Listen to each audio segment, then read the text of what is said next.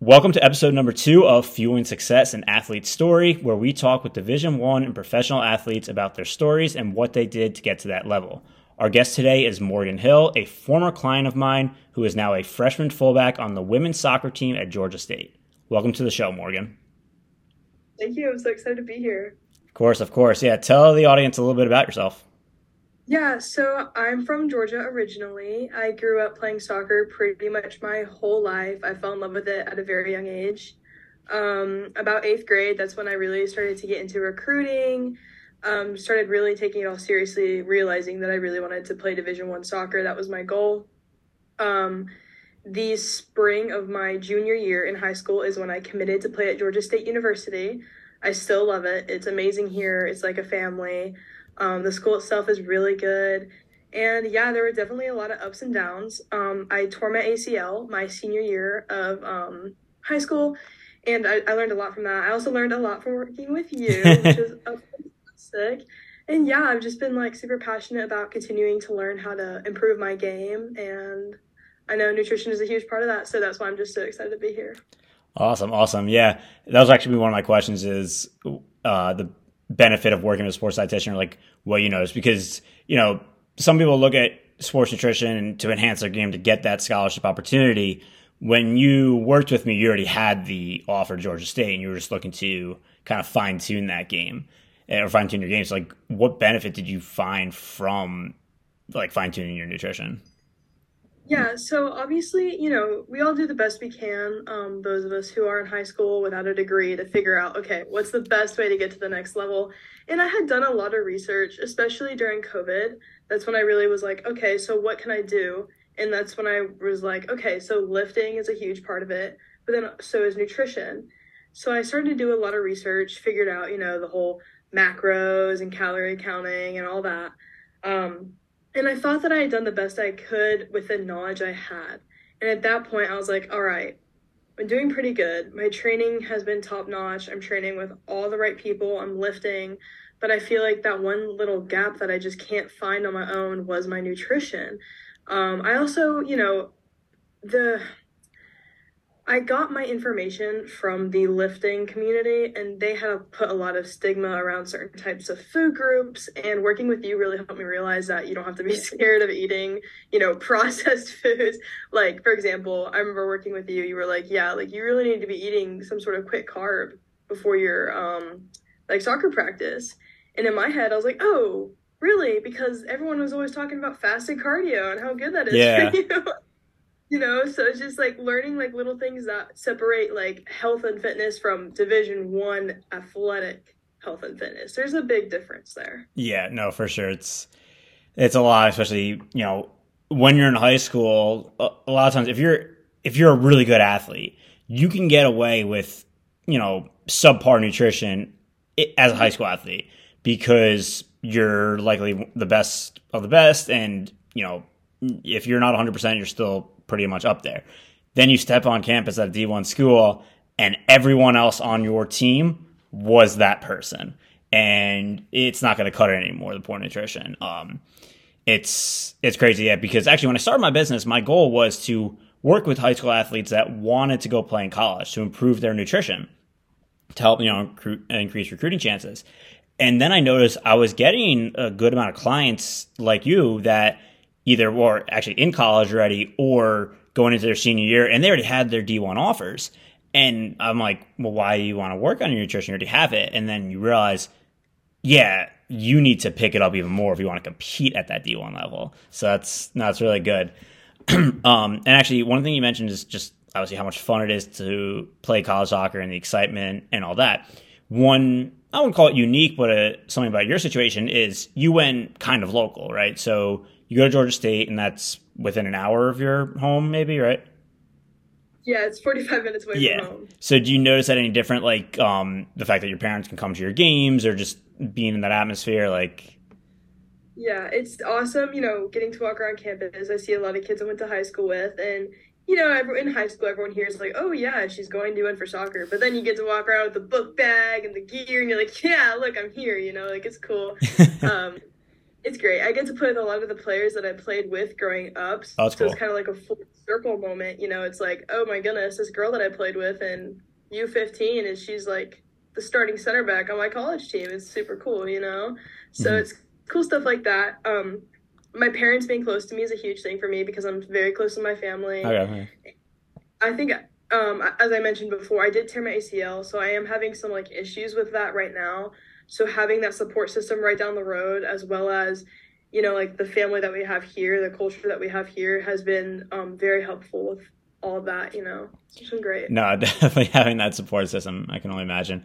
And it's interesting you're saying like, yeah, you played against these girls and now you're playing with them. Because when I was at Duke, I kind of noticed a lot of the opposite. It was, every game, at least one player on our team knew someone from the other team. Either they played with them growing up or they're from the same area and they played each other 3 times a year and they're like, hey, I remember you. Or, obviously if they play together on like ODP or youth national team together. So it's interesting, especially with soccer, because there's so much of the, obviously the travel and there's so many levels to it with the national and regional teams.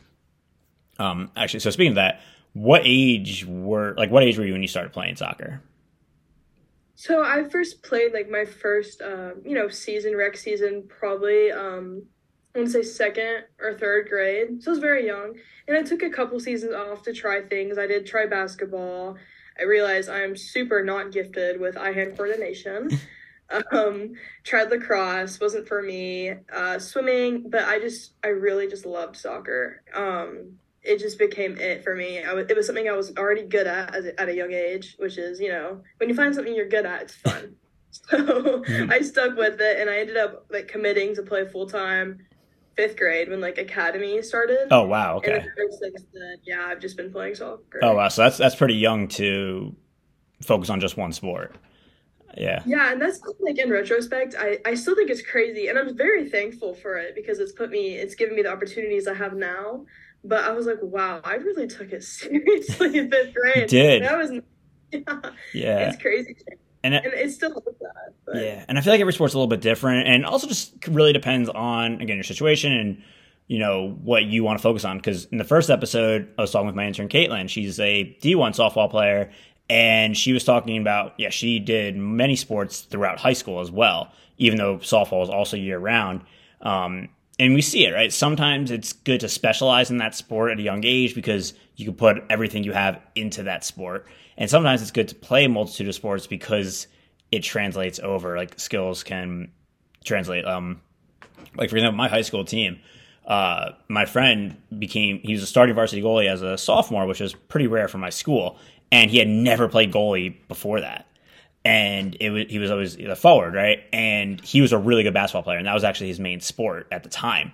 And our coach knew that, and he's like, "Hey, John, why don't you try out goalie? I think your height, your athleticism, all that would be really good." And he ended up being a great goalie, right?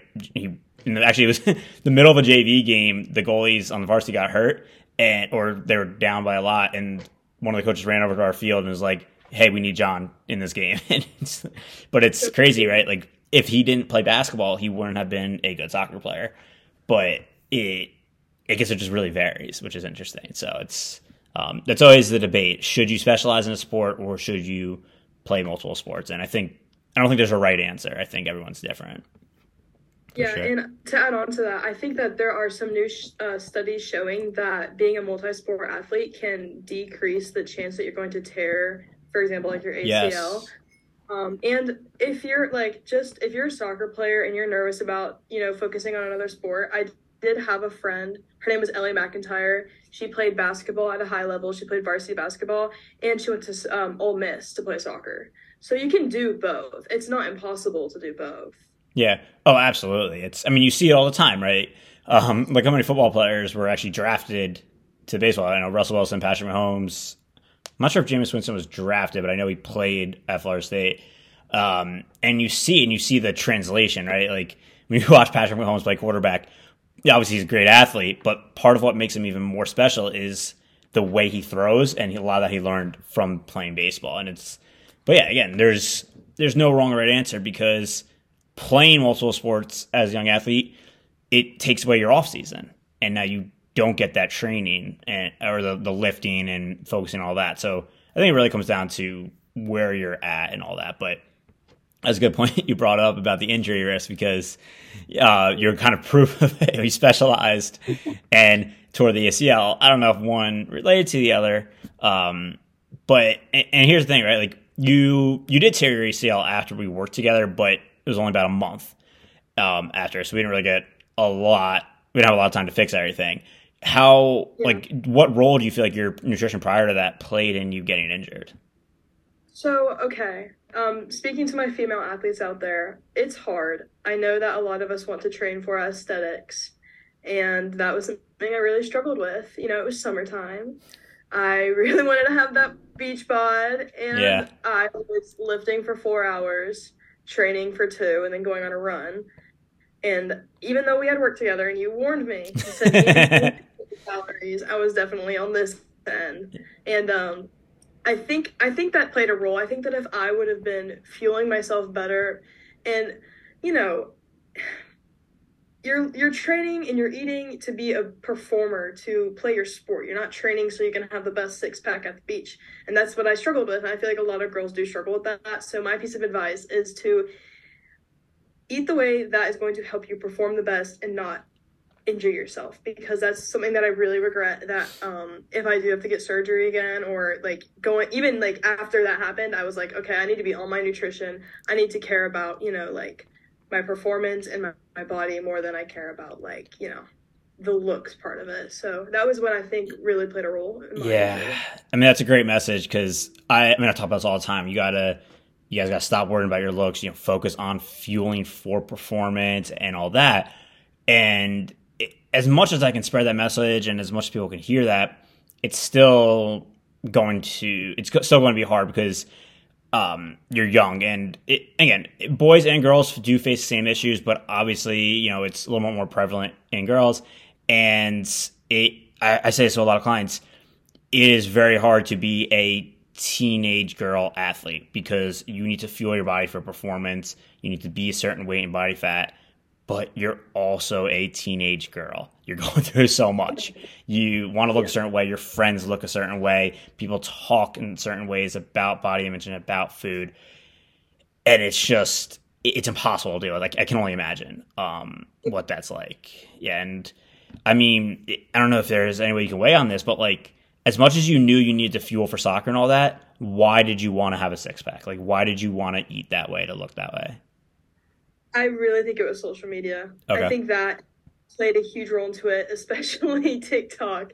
Scrolling through, and I'm on like the gym side, and like, Yep. and you see things, you're like, wow, like that girl's gorgeous. I wish I looked like her. And you see what she's eating. She's eating 1,200 calories a day, and it's like, Yeah. oh, I need to do that to look like her. And so your mind, it's like, and like, let's be honest here, everybody.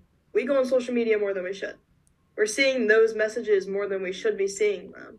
And I think that plays a big role into our psyche and how we look at ourselves, because we're staring at these other people all day. We go look in the mirror and then we start thinking, okay, what can I do to look more like this girl, that girl? I really now I do spend way less time on social media. I post TikToks like about my journey and stuff, but I try not to scroll on it too much.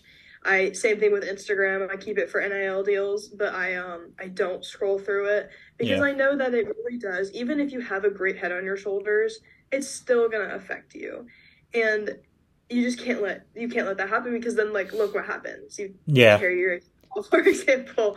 So There actually is a setting on, I think, TikTok where you can basically alter your algorithm. So it's like, okay, you don't want to see these videos anymore, like avoid these videos. And I've had this with many clients where the reason, they follow a certain diet or a certain lifting program and all that is because they're simply getting the wrong information. And the problem is, like, it's easy to spot bad information, like this is not true, and I can tell you why this is not true. The problem is a lot of the stuff that you see on there is factual. Well, not a lot, but there's a good amount of information on it that's factual, but it's not applicable.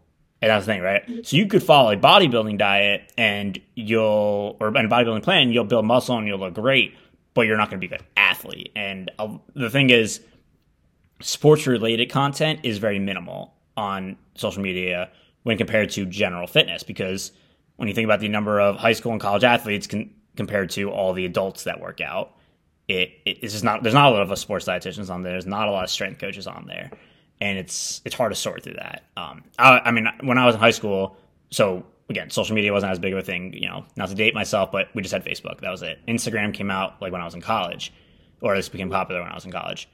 So we had Facebook, so it wasn't really all this stuff on there. And then I wasn't really big on YouTube. I think that's where most people got their info from. But yeah, and I was super skinny as a high school athlete. I was like 5'8", 115 pounds as when I was a junior in high school. And I wanted to get bigger because I knew that was going to help me with soccer. And so my junior year, like after my junior soccer season, because we played in the fall for high school, I started going to the gym a lot, and I gained about 20 pounds that off season, and most of it muscle. And I thought that was going to be great because I was finally a little bit stronger and bigger, but it didn't make me a better soccer player. And if anything, it actually made me a little bit worse. And the reason is because I was lifting like a bodybuilder, 5 days a week, focusing on upper body, then lower body, or doing more upper body than lower body. Just, it wasn't performance based because I didn't know. And that's the thing. I didn't know this, and a lot of people still don't know there's a difference. And part of it was aesthetics, but that's the thing. Like, I was lifting partly for aesthetics, but I was actually lifting mostly for soccer, like to be a better soccer player, but I was still following the wrong plan. And that's where it gets tricky for sure. Oh, for sure. I 100% agree with you. I did the same exact thing. Actually, her name's Kayla Lojas. She's still my inspiration. I love her. She's a female bodybuilder, all natural. Okay. She played soccer, but the programs and the lifts that she was showing were obviously post college soccer. So they were for aesthetics. They were for, getting huge and strong. And I started to follow that. And I was like, oh yeah, like I'm getting so strong, and then I go out in the soccer field and my mobility is like gone. I'm like, okay, why am I like suddenly slower? I'm like working so hard in the weight room. And then I was like, you know what? That's probably not good for me, isn't it? And I was like, put two and two together. When you do get to D1, like college, whatever your sport is, you will see for yourself, like the lifts, and I'm sure you've seen it because you were at Duke. The lifts are so much different than you would expect. Yeah, there's so much, like, at least for my sports, like plyometrics based versus strength. And that's great because, I've improved a lot, just off of those lifts. And it's crazy because it's nothing I would have come up with on my own or from using social media. Because you're right, it's not out there. So. Yeah, and one of the things at the college level, too, is because they pay a little more attention to things. And it's not just about building muscle. Everyone thinks about lifting to build muscle, but it's also about injury prevention. So one thing, some schools do this. I don't know if they did this with you guys. Did they test your quad to hamstring ratio? Okay, so at my school they did not, but I have done that before. Okay. Just stop and everything. But yeah. Yeah. So that's a big thing a lot of schools do because a lot of athletes, so particularly in soccer, the ratio tends to be off a lot. Soccer players tend to have a lot stronger quads than hamstrings, and it sets you up for knee injuries.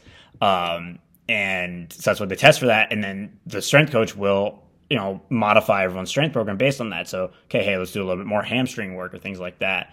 But it's crazy because it showed, like, I have an example of why that's so important. At Georgia, one of our tennis players, they're doing a conditioning drill, and she, when she was cutting or something like that, popped, something in her knee popped. And, she had to go to urgent care or the ER and get it checked out. And fortunately, it was just, I think, a sprain or something like that. But it was pretty bad, or it sounded pretty bad. And the athletic trainer told me the only reason, or probably one of the only reasons she did not tear her ACL is because her quad hamstring ratio was almost 1. So basically almost perfect. And it just shows how important, that's why lifting like an athlete is very important, because you're not just focusing on building muscle to look good. You're focusing on muscular balance. You're focusing on injury prevention. And I think it's something that passes over a lot of younger athletes, for sure. Mm-hmm. Yeah, and that's something that I feel like in high schools I wish there was more of an emphasis on, because the number one sport to tear your ACL, and I know I keep talking about that, but it's because I've been through it. It's a big thing for me. It is female soccer, and I think that's because there's, for club soccer, there is no injury prevention or lifting or anything, just straight soccer.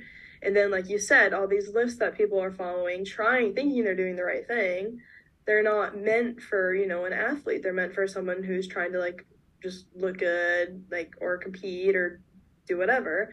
and then they end up getting so injured that it takes like a year away from, playing soccer or whatever sport you play. And, I see it in like uh, baseball too. I have a really good friend who plays at Georgia Tech baseball, and he tore his UCL because he got into lifting and he started lifting the wrong way, and then similar type thing. So it's very prevalent in high school athletes too, and it's just I wish that there was something people could do to help offset that. I mean, and there is to an extent. I know there are performance centers with strength and conditioning coaches that do proper workouts. So like that's obviously good, but that's not a resource everyone can do, right? Because it gets expensive. I know a lot of the academy teams now are starting to have like in-house athletic trainers and strength and conditioning coaches to help with that. I know some high schools do. Again, it's more like I know a lot of private schools do it. So again, it's not a resource everyone can afford. But more and more it's becoming more accessible. And I think down the road, 10, 20 years from now, I think it'll be something that every high school athlete, regardless of financial resources, will have access to, which is a good sign. So on that note, we talked a lot about your injury and what may have caused it and all that. I think one thing a lot of people don't think about with injuries is the psychological impact. It can't be easy being out a year, especially your senior year of high school. It's the last time you're playing with these girls. How did you deal with it mentally? Like, what was that like? It was hard. So I'm religious, and Okay. so I do believe like God had His reasons, and as much as like bad things came out of it, so did a lot of good. Something that I do put a lot of emphasis now, if you follow my TikTok, like don't put your worth in your sport because it could be gone in a second. Yep. Um, I feel like a lot of athletes do it. I think almost every single athlete does it. To some extent, you put your self-worth in your performance. And it's really hard when all of a sudden that performance is ripped away from you. You can't do good or Yeah. bad for an entire year. It's just you have to sit there and watch everybody else play. It also created a lot of anxiety because it was my senior year. I would go like watch my team play, and I would be sitting there and I'm like, oh my gosh, I'm gonna have to sit out for months, and I'm gonna have to get back to this level of play, if not higher, which higher, obviously D1 is. Yeah. You know what I mean? Like I'm gonna have to be better than this for in like a year. And it was also kind of hard because I did have some complications with my surgery. So they kept pushing me off to run, to walk, to do anything. So I was actually promised as much as a doctor can promise that I would be back to play in my senior state championship. Wow. And I did not play. That would have been in May of 2022. And I ended up not playing my first contact practice until August 1st. Oh, wow. And that was rushing. So they didn't even really want me to do that. And I was like, listen, college soccer starts today. It's time for me to go. So it was very hard mentally. And I think that coming back was a really hard part too. Because I always thought that, okay, after the year is up, I'm back. And that's not the case. After your year is up, that's when you can start getting back. That's when you can, start getting your speed of play back, start getting your touch back. It's a difficult journey, but it's so worth it. And although it's hard, you learn so many things along the way. I've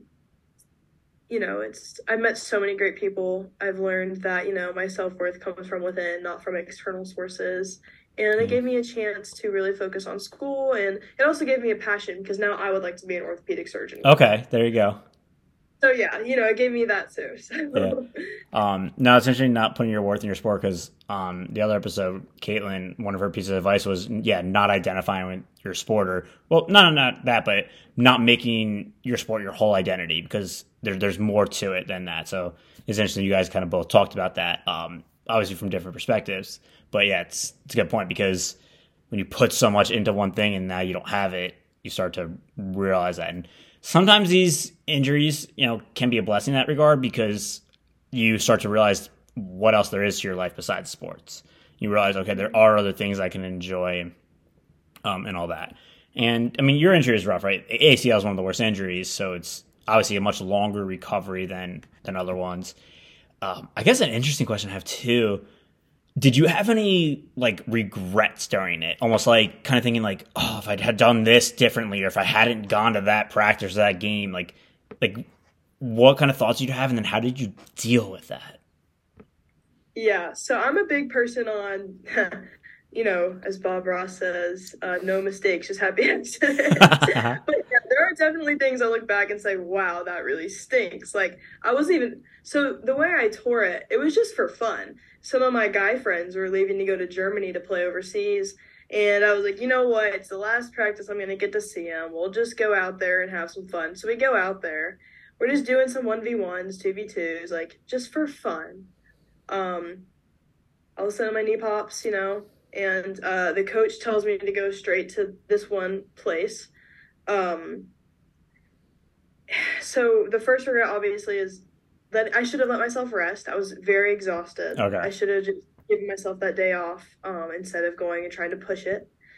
Uh, I think that if I, did some more research about where I was going, did some research about, the different graphs. I think I would have ended up in a different location as well. I ended up switching over to Dr. Lamplot at Emory of Flowery Branch about halfway through my recovery for some reasons.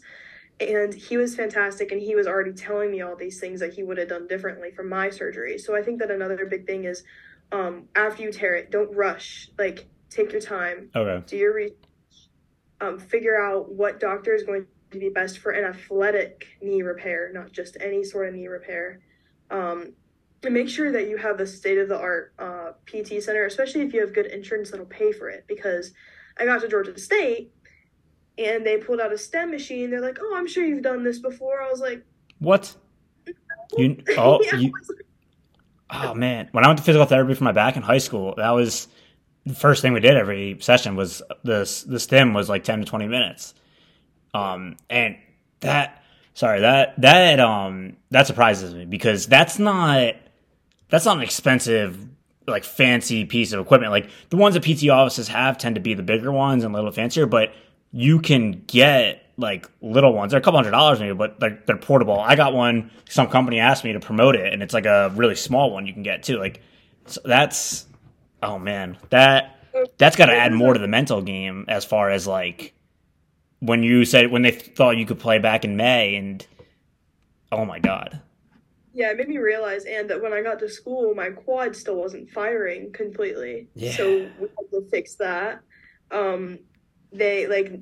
My school now has so many resources, and I love, my facility now, we have an amazing trainer, amazing resources, and I loved my physical therapist. She was there a lot for me mentally. I was able to go to her because she was an athlete. She played volleyball at Kennesaw State, so she was an athlete, so I could go to her. But the resources were just almost non-existent. That's something that I really, if you're going to tear your ACL, or if you have torn your ACL and you're looking around for doctors, please do your research and make sure you get to the right person who knows what they're doing, especially knowing that you're going to have to return not just to normal life, but to playing a sport, because it's different. It is very different. Yeah, no, I didn't even think about that. I guess, I guess I was fortunate, like, when I only had really, I guess, 2 serious injuries. I broke my nose and then stress fracture in my back. And I was fortunate to get, really good doctors for both of those. Like, my broken nose, found a good plastic surgeon. Well, actually, the surgery was several years later, but found a good plastic surgeon there. My orthopedist for my back, good and bad. He was a very good doctor. And I guess a lot of people did the research about that because, like, I would wait like an hour and a half every appointment. So it was kind of a give and take, but my recovery was great. And then my physical therapist was phenomenal. So phenomenal that he ended up kind of like expanding his practice and did more administrative stuff and not seeing patients anymore. So, like, when my mom had to go back after, like, for her surgeries and stuff, like, he wasn't available, which kind of sucked. But yeah, it's incredible because I saw, like, with my injury, right, the physical therapy that I did with him, because there was a couple sessions where for a little bit while I was working with another physical therapist at that office, and it was different. Even though it was like his practice, it was still different. And it's just, yeah, it's incredible how much of a difference it can make. That's a really good point, because I don't think a lot of people think about doing the research, because it's such a panic moment, right? You're injured, you need something right now, and you don't think about finding the best person for your situation. No, that's a really good piece of advice there. Yeah, that's definitely like in retrospect, if I could change one thing, that's what I would have changed. Yeah, just don't rush. Look around, ask your friends, because ask your friends who have done it, where they went and if they liked it. Just do your research. No, that's good. That's good. All right, so switching gears a little bit. One thing I wanted to ask, I'm sure everyone will be curious to hear about this. What does a typical day look like for you as a D1 athlete? Yeah, so first thing, I wake up at 6:30, usually eat a protein bar.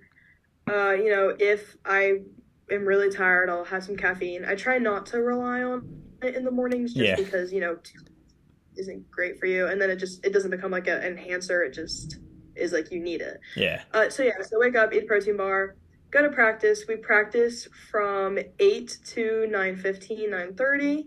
And then after that, I'm a part of the first lifting group. So I go in at like either 9:30 or 9:45 and lift until about 10:30-ish. Okay.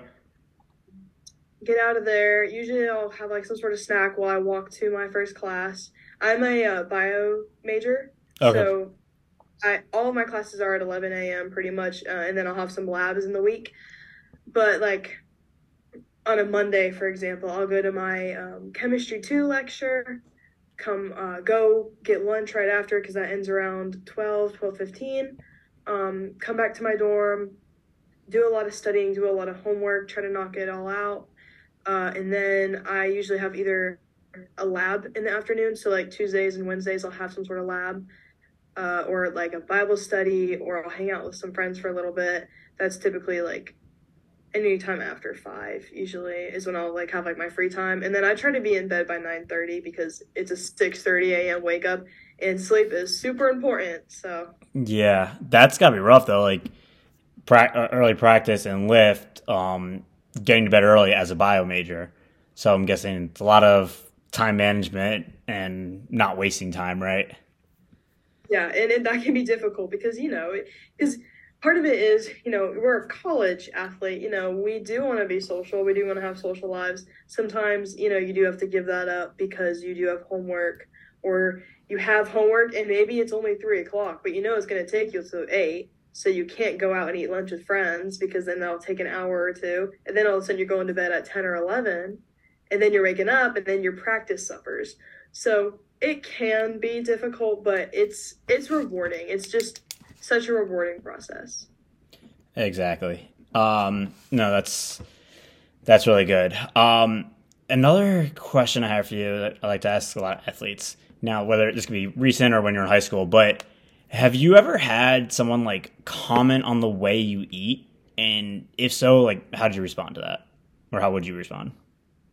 It's it is hard. Actually, recently, it's a dilemma. Like I went to Chicago with my family, and you know they we're on vacation, so we're trying to eat out and experiment a little bit. And there was one night where we went to this place called Gino's Pizza. Best pizza I'd ever had. It was amazing and I loved it. Um, but then the next day, we're back in downtown, like, oh, let's go back to Gino's. And I'm over here like, okay, we just had this yesterday. And I'm not crazy. Like, I will allow myself to eat the pizza. But like night two, like I don't know. So I went for a healthier option. I got myself like a chicken Caesar salad, and Okay. my whole family was like, "Why are you eating that? Like we literally at Gino's. Like, come on, have some pizza." And I had to sit there and think like, okay, am I the crazy one or am I right? And I think that that's something that you have to decide. Like, you need to be able to feel comfortable eating anything. I feel like you have to be able to sit down and be like, you know what, I'm gonna have some pizza tonight, and I'm not gonna think about it for like the next 4 hours. You need to like be able to accept that, but you also need to be able to look at yourself and be like, all right, I am an athlete now. You know, I do have to pay attention to what I eat, and even though like we're only here for like a week or whatever, it is still a week worth of food where my family's eating out every single night, and you have to weigh like your options. Like, okay, Gino's Pizza, we just had this last night. It's great, but like I also know it might be better for me to just have like a chicken Caesar salad. And it's trying like it is hard because as I said, I did struggle with, some eating stuff in the past, but I feel like I am in a good place to where I can say, you know what, I don't need this pizza tonight. Like I'm good. Like, or I can say, yeah, you know what, I want some pizza. Like I feel like I'm in a very good place with all Good. that. No, that's good. Yeah, and it's interesting because it really goes both ways. Like sometimes it'd be like, oh, of course you're eating healthy. Like, especially as a dietitian, I'll get to be like, oh, of course you're eating healthy. But then it's the opposite too. Like if I get pizza or if I get chicken fingers, be like, wow, I'm surprised you're eating that. And there's really like there's no win there, right? And I see this a lot with athletes, like sometimes they're afraid to eat too healthy because they're going to get those comments. Sometimes they're afraid to eat too much, or they're afraid to eat something that's unhealthy, like when they're around teammates, like because they'll be like, "Oh, I can't believe I'm eating." I'm afraid that they're going to think I'm so unhealthy because I'm eating like this. And at the end of the day, everyone's different. You got to enjoy the food. So, Yeah, yeah, and like you say, like you fuel yourself for performance, especially in season, it's very important.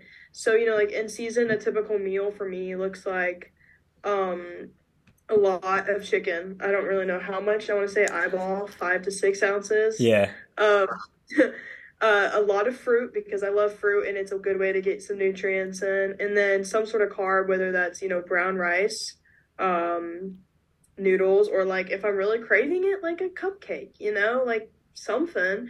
But yeah, like I make sure to get like enough protein, fruits, and carbs in all in one meal for breakfast and dinner. Breakfast is hard because, we don't get out till around 10:30 and then I have class at 11. yeah, But, make sure I get really good lunches and dinners. In the off season, that's when I think it's like, you can be a little bit more flexible with your diet, have some things that you might not be able to enjoy during season. But also, if you eat what you want to eat and don't let the comments get to you, you're your own person. Just identify with yourself. And if they want to say things, let them say it. Just enjoy your food. for sure, for sure. No, that's good. Cool. All right, so we're gonna wrap up in a few minutes. Just got a couple more things I want to go through with you. It's kind of some kind of fun thing. So this first one is gonna be rapid fire. So I got a few rapid fire questions for you. The first is Okay. chocolate or vanilla. Chocolate. All right. You might answer this already, but morning or night person? Morning. Yeah, I feel like you kind of have to be. Yeah. um, and then this one's gonna be interesting because of where you're from, but I guess it gets cold there. Would you rather play in the extreme heat, like 80, 90 degrees, or the extreme cold, like 30, 40 degrees? Extreme heat. An interesting point. I said I refuse to go anywhere but Florida or Georgia because of that. Yeah. No, that's interesting. Yeah. But it gets cold in Atlanta, right? Oh, yes, and I hate it. It'll Yeah. get to like 20 degrees. I'm like, listen, we're the South here. Why I is it 20 so degrees? fun story. When I got the job at Georgia for my internship, I'm like I didn't know much about the South other than like Florida and stuff like that. And I didn't think I was gonna have to pack like a winter coat or hat or gloves. And fortunately, I like said that out loud, and someone's like, "No, it gets cold there." I'm like, "Good to know." One of the things I hated the most about Athens is it's not that it was cold, but it changed. So I would leave for work in the morning and it was 35 degrees. So I have gloves, I have a hat, sweatshirt, jacket, and then I leave for work and it's 65 degrees. So I'm in long sleeves and shorts and I'm just carrying my jacket and all this stuff. Like 35 degrees was fine, but maybe get up to 45 and that's it. But it was just so confusing. Yeah, like next week it's like exact same thing. It's literally going to be 30 in the morning, and then it get up to 65 in the Yeah, afternoon. and even more, a lot of it's the altitude, and then Atlanta's a little bit higher than Athens, so it throws it off. But yeah, no, it's a big culture shock, like not expecting that kind of weather. But you still get warmer weather there than you would like where I am in New Jersey, where it's 18 degrees right now. So Oh, yeah, yeah, that's no, always it's fun. like 50 here right now, so at least we've got that. And it snows like maybe once a year. Yeah, So but then that's they shut down for a week when that happens. yeah, it's so true. Cool. All right. So the last question I have for you, and this can be really interesting for everyone. What is your go-to pregame meal? Ooh, okay, hold on. Clarification question. Like pregame is this meal the dinner before a morning game or is it like an afternoon game? Um, let's go like an afternoon game, like the day of your pregame meal. Jimmy John's. Because Jimmy that's John. what the team gives us. Okay, so you guys are catered. Okay, that was kind of boring then. All right. Well, what do you get from Jimmy John's? Okay, it's boring. It's so boring. No, it's probably I good get though. a white turkey 6 inch, with provolone, light mayonnaise, salt, pepper, and lettuce. All right. Plain and simple, which is good. You don't want anything too heavy, right? The white bread instead of the wheat is smart. You don't want too much fiber. No, that's why I didn't think about getting the meals catered. But yeah, no, that's helpful though. I think it's simple, it's convenient. But yeah. Yeah, All I right. do have. Sorry, No, you're good. I just wanted to say because it's kind of funny. I do have a lucky pre-night meal, which is Okay. Indian. I get curry and rice. So Curry and rice. Okay, interesting. So is it now? Do you find performance benefit from that, or is it purely superstition? I just play better. I don't know. It's just superstition. It's weird. It's just weird. Okay, But interesting. No, definitely interesting. Cool. All right. So yeah, that's really all we have to talk about today. Is there anything else you want to add? Any last message for the audience? no, I'm just super thankful that I got to come on here, talk and hopefully help some people or young people out with, some advice. And, just great to talk to you again too. Of course, of course. All right. Well, thank you again for coming on the podcast, and thank you everyone for listening. Make sure to subscribe on podcast or iTunes, or if you want to watch the podcast, check out YouTube as well. Thank you again, and tune in for next week's episode.